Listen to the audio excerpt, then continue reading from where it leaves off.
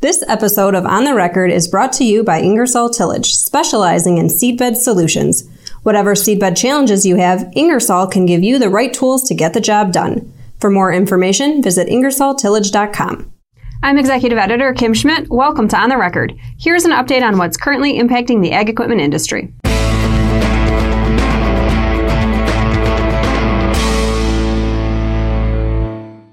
Preliminary results of the Ag Equipment Intelligence Farm Equipment 2020 Dealer Business Outlook and Trends Survey show that overall North American dealers aren't quite as optimistic going into 2020 as they were last year at this time. A year ago, 45% of dealers were expecting sales of new ag equipment to improve over 2018 levels. About 14% projected their revenues would be down from the previous year. For 2020, just under 42% are expecting sales of farm machinery to pick up, while nearly 22% are projecting lower revenues from new equipment sales. Early orders for 2020 equipment were comparable to 2019 levels. This year's survey shows slightly over 21% of dealers report their early orders are up this year versus 22% at this point a year ago.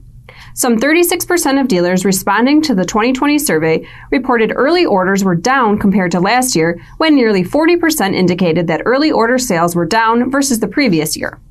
Some 43% report there was little or no change in early order volumes for 2020. This compares with 38% who said early orders were flat a year ago. This week's Dealers on the Move include the Brandt Group of Companies, Royal Resync, Titan Machinery, Gusenberg Implement, and AC McCartney. Brandt acquired 13 locations in Ontario, Quebec, and Newfoundland and Labrador from Nortrax Canada and Nortrax Quebec. Dutch farm equipment distributor Royal Resync bought a controlling stake in Hepson, a single-store class dealer in Brandon, Manitoba. Resync also entered into a partnership with Gen Ag, a two-store class dealer in Manitoba. Titan Machinery acquired North Dakota-based Case IH dealer Ulam Ness Company. John Deere dealer Gusenberg Implement now has 7 locations following its acquisition of Bent's Equipment's 2 locations in Nebraska.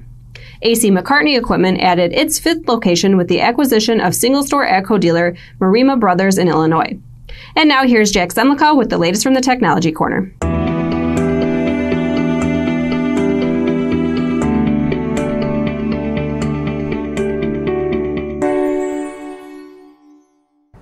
Thanks, Kim.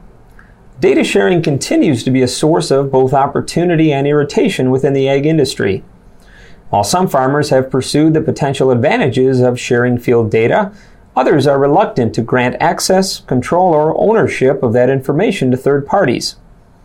Regardless of what is driving the decision-making process at the field level for farmers, companies are aligning to leverage and capitalize on the value of collected farm data. Ag tech company Conservice recently partnered with Rabo AgriFinance to develop tools that help farmers connect real-time field data with financial reports. So what approach to soliciting farmers for their data will they be most receptive to in terms of compensation? Going forward, it may not purely be financial, says Patrick Christie, founder of Conservice. For most of the farmers we talk to, it's one of two things. They want to have control of where their data goes, and in many cases are more than willing to share or even have an exchange of value. I'll give you access to my data or give you my data, but I'm going to get something in return. And it may not be cash. It may be insights. It might be a trading partner that is able to provide a premium because you're able to disclose certain data sets. But that's a very personal decision. That's not a benchmarking. That's not a group of farmers. I'm going to put value in my data because of this commercial transaction we can create. Christie adds that control remains an important factor in farmers' decision to share farm information. Key to increased data sharing will be showing farmers the practical benefit on individual operations. Back to you, Kim. Thanks, Jack. The U.S. Internal Revenue Service has issued its final and proposed regulations that clarify bonus depreciation and interest expense for dealerships with floor plan financing, according to the Equipment Dealers Association. And it may be the best news farm equipment dealers have gotten in some time. If a dealership's overall interest expense, including floor plan interest, is below 30% of adjusted taxable income, it will be eligible to take 100% bonus depreciation. In addition, eligibility to take bonus depreciation is determined on an annual basis. Therefore, even if a dealership has to use the floor plan exception 1 year in order to deduct all of its interest expense, thereby losing the ability to take bonus depreciation in that year, it may still be eligible to take bonus depreciation in subsequent years if overall interest expense falls below 30% of adjusted taxable income in that given year, explains Rex Collins, principal at HBK CPAs and Consultants. But the real icing on the cake, Collins says, is how this ruling can be used for tax planning purposes. So what's in it for the dealer is good news for those dealers that were impacted by the 30% limitation that I talked about. But now, let's say you're a dealer and we've got planning opportunities. If it looks like I'm going to be below the 30% interest deductibility threshold, I will likely want to put a lot of, if I'm on the fence about, well, I need to build a new building, or I need to do an image upgrade, or I need to expand, or I need to buy a lot of shop equipment, or I'm buying another dealer out. A lot of different scenarios here. And I'm going to be buying a lot of their assets. Well, I want to take bonus depreciation. So if it looks like I'm going to be under, I want to hurry up and get that done in this year. Or if it looks like I'm going to be over the 30%, outside of that 30% limitation, and not be able to take bonus this year, let's say for 19, I want to push that transaction off, or those improvements off, or those fixed asset acquisitions off until 2020 to have a chance to take accelerated 100% bonus depreciation. Ag Equipment Intelligence's latest dealer sentiments report showed improved sales trends for 8 of 12 equipment categories in August and July. The most notable improvement was in grain handling equipment and forage harvesters.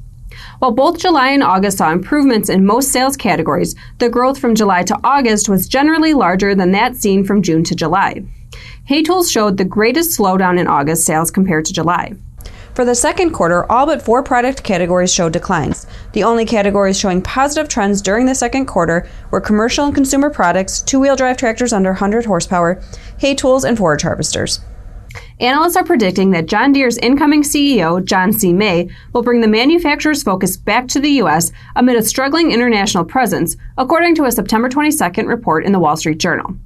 With demand for farm machinery receding worldwide, dealers and industry analysts say they expect May to focus on cutting costs and adding new technology and data services to Deere's equipment in order to justify higher prices in the U.S.